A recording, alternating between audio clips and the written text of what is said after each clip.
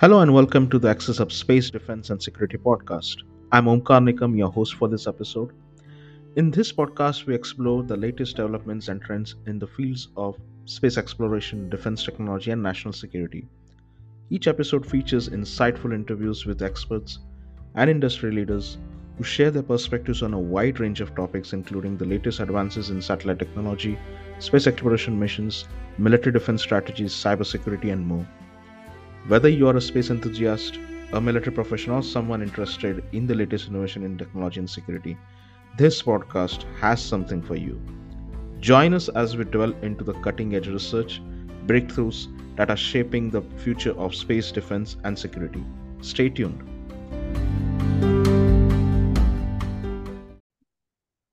Hello and welcome to episode 59 and 60, Unmasking War Crimes and Updates on West African Conflicts. To have a deeper look at this topic, we have today with us Aman Bezreh. Hi, Aman. Welcome to the podcast. Hi, Omkar. Thank you for having me again. Yes, thank you very much. We're really glad to have you back on the podcast. As I mentioned Oh, thank you. previously, your previous episodes were really great, brought in a lot of different perspectives, and even on our podcast, we cover something that is really Yeah. different from what the mainstream media covers. So we are really glad So that you are happy to working hear on these that. Thank topics. you. Yes, yes, absolutely. And Yeah. yeah, I would say like keep up with your good work and please keep us providing with these new perspectives. Absolutely. We'll keep doing that. Yes. No problem. Yes. Also, Aman, like we have gathered a lot more audience since our last conversation back in August, hmm and hmm there are quite a lot of people from different countries, especially the South Asian region and Latin America as well. So if you could Fantastic. give, if you could give a little bit perspective on your background and how you ended up what you're doing at the moment from your academics till now, that would be great. A brief journey about yourself. Of course, of course. So my name is Aman Bezreh, and I'm a political analyst. I started with my career as being a journalist covering the war in Syria, and then I moved to London and started working for security companies covering West Africa. And now I'm focused on Central Sahel region, on Mali, Niger, and Burkina Faso. And I conduct investigations into insecurity incidents and human rights violations, but I also provide political briefs on the national and regional dynamics. So this is me in a nutshell. That's great. That's great. And yeah, now without any defocusing anything, I would like to take a jump into the straight into the Of topic course. basically. So, a lot has been going on, especially in the African region, and we are seeing, a lot in the Middle East as well. Mhm. So, from that perspective, can you provide an overview of the current situation regarding the insecurities and human rights in the context of the conflicts in the Sahel region countries, particularly Burkina Faso and Mali? Of course, so indeed, a lot has been going on, but when it comes to the Sahel region, the security situation it keeps deteriorating daily, actually, especially with the involvement of Wagner Group in Mali, and now we have seen new deployment of the group in Burkina Faso. And this group is cooperating with the national armies and has been specifically in Mali and has been implicated in committing human rights abuses. However, like Wagner Group is not the sole entity accused of human rights violations in the region. So many state actors and non-state actors are involved in conducting attacks against civilians and accused of human rights violations. This includes also violent extremist organizations, so VEOs, such as Al-Qaeda linked group Jamaat Nusrat al-Islam wal-Muslimin, or JNIM, and also the Islamic State militants in the Sahel province called ISSP or ISGS. So many actors on the ground are being involved in human rights violations. The security situation keeps deteriorating because, following the withdrawal of French forces from the Sahel, there's been a surge of activity and spill over to other countries. So in short, the situation has been deteriorating, and there's like major destabilization to the region, to the Sahel region. Interesting. Uh, I mean, you mentioned about the state and the non-state actors. So can Hmm. you just give a little bit, kind of a brief overview of the non-state actors in general, which are Of primarily involved course. in this region? Of Yeah. course. So we have so many non-state actors on the ground, including self-defense groups or militias, some of which cooperate with the national armies and conduct operations along the armies and are accused of human rights violation. This is something that you can see in Mali and Burkina Faso in particular, where self-defense groups from certain ethnicities have been conducting CT operations, so counterterrorism operation alongside the national armies. We also have violent extremist organizations, namely JNM and ISGS, along with other affiliated groups. Such as Ansarul Islam Yes. in Burkina Faso.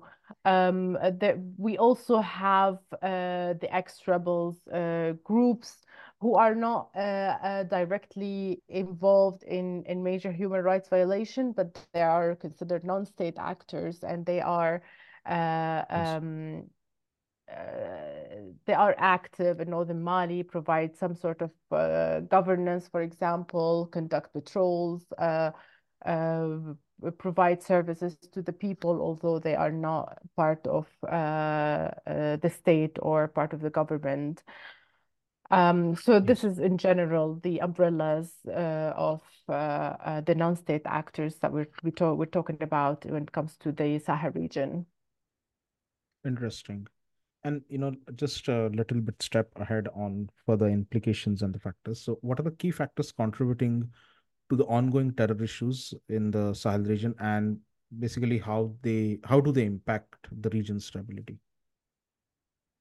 Well, actually, in the Sahel region, there are so many factors that are exacerbating the security and humanitarian crisis and impacting also the region's stability. But to put it simply, there's been like a series of military coups that affected the region's stability. There's been the withdrawal of French forces, the deployment of Wagner Group, and obviously the escalating jihadi activities in the region. And all of this is contributing to the region's destabilization. And it's not just those factors, like the decisions that came out of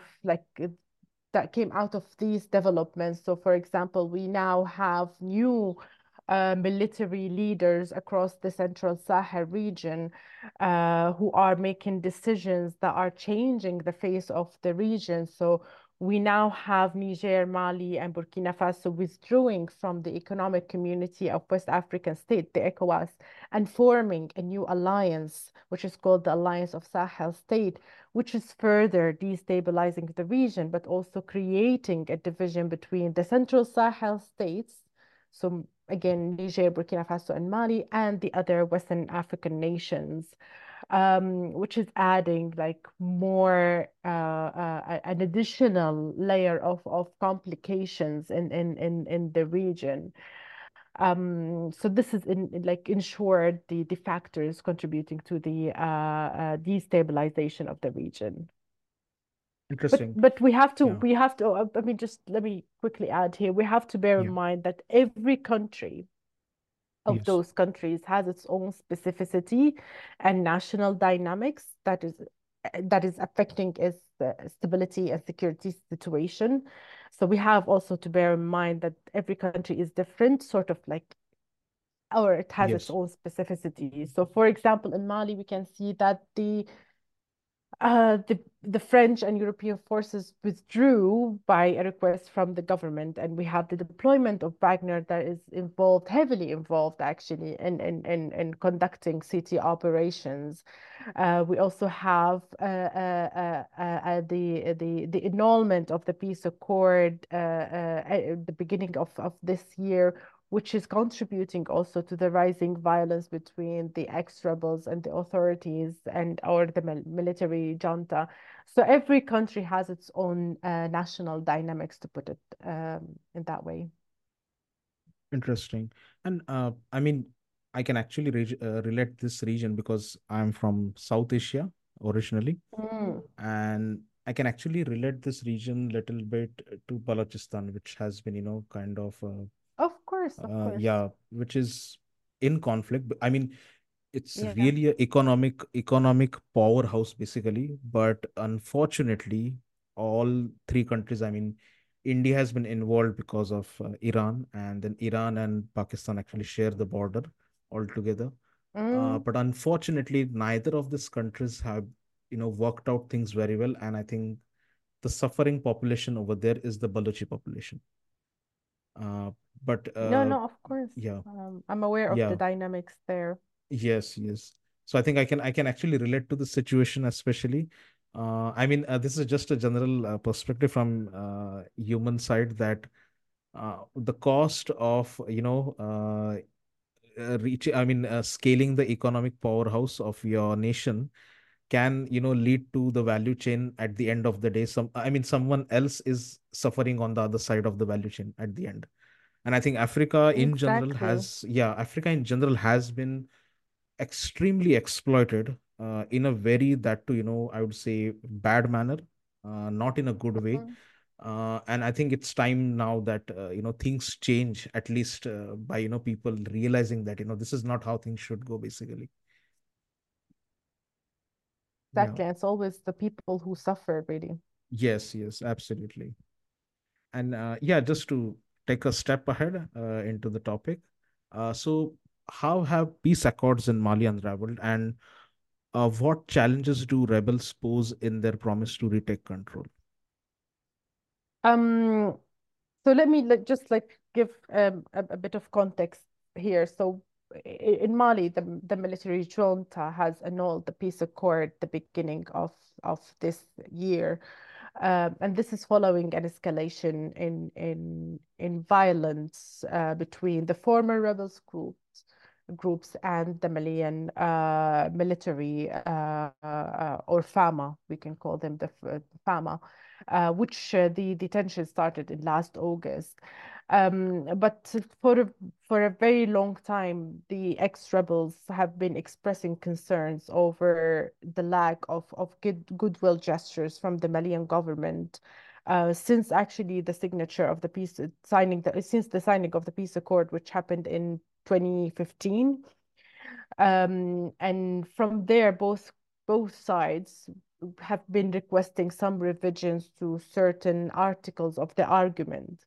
So to the agreement. So you can say that the peace accord was already fragile and it was born with a deficiency in a way.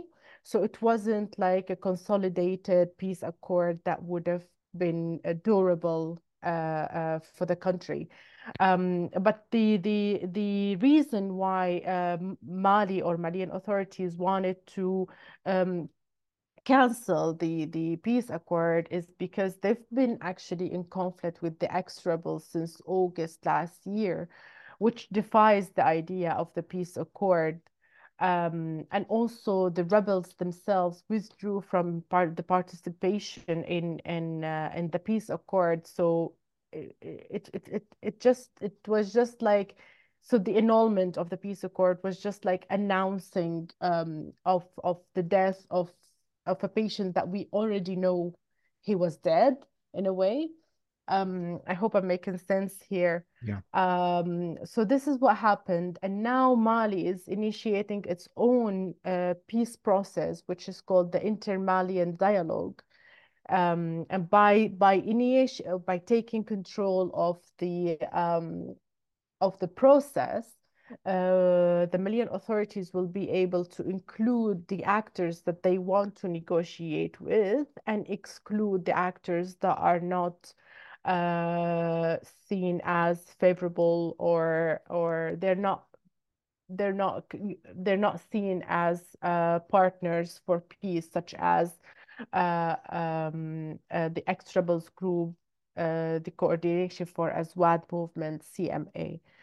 So this is where we're at now. We don't have a peace accord in Mali anymore.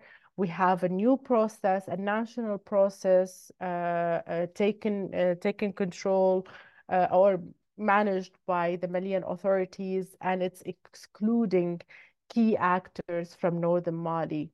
Um, Obviously, we're all waiting to see what's going to come out of this process and how this will result in a peace. I think it's not going to result in a durable peace.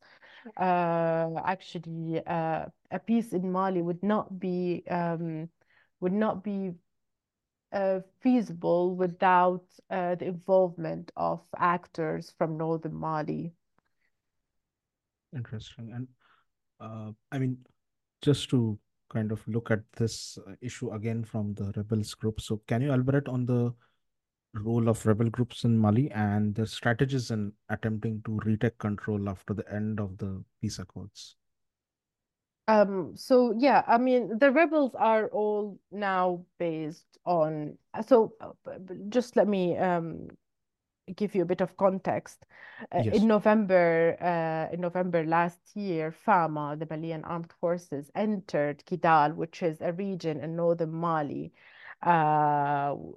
controlled by the ex-rebels or the rebels, and they had to withdraw from their locations to the border of Algeria, to some locations in border of Algeria, uh, and mountain areas.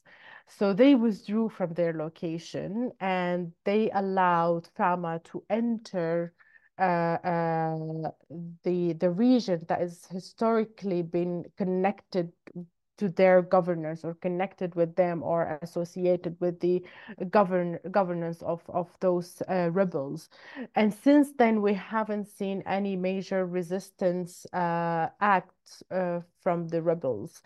But we are seeing some political lobbying from on the side of these groups sort of get the international support or regional support they need. But in terms of military action, we're not seeing any major resistance activity.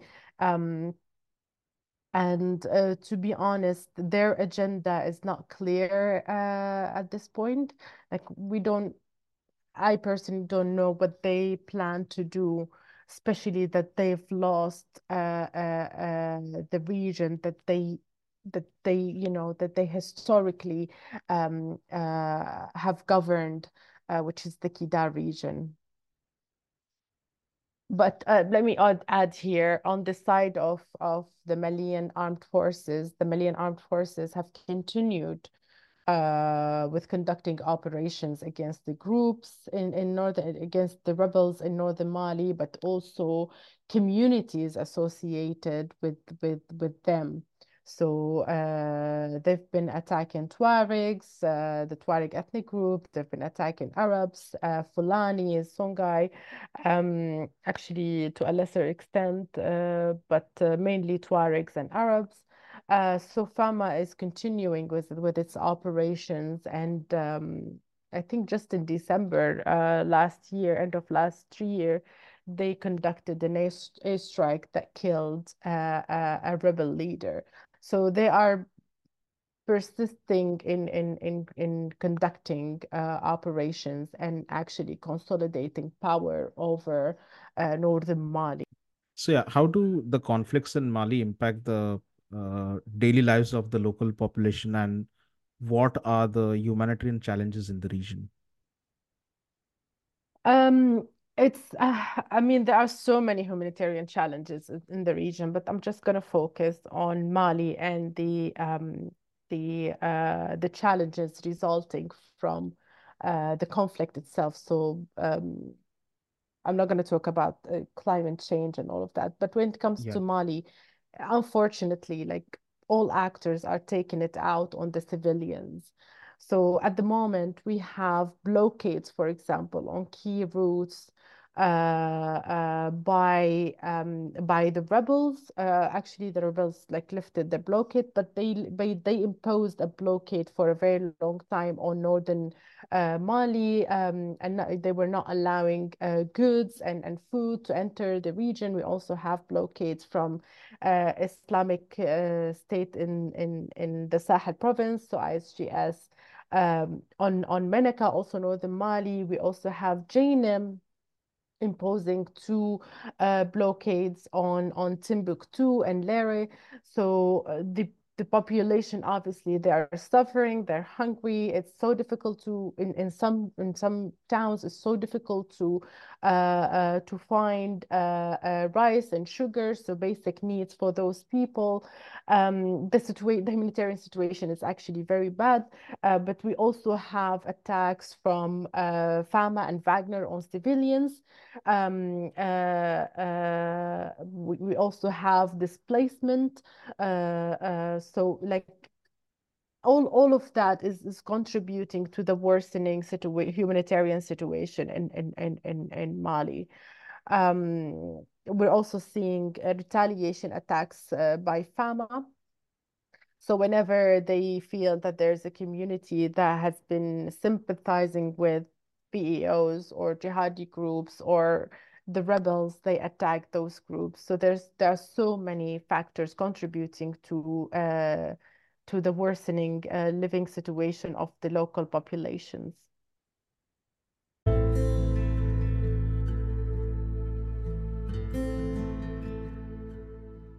Thank you for listening to this episode.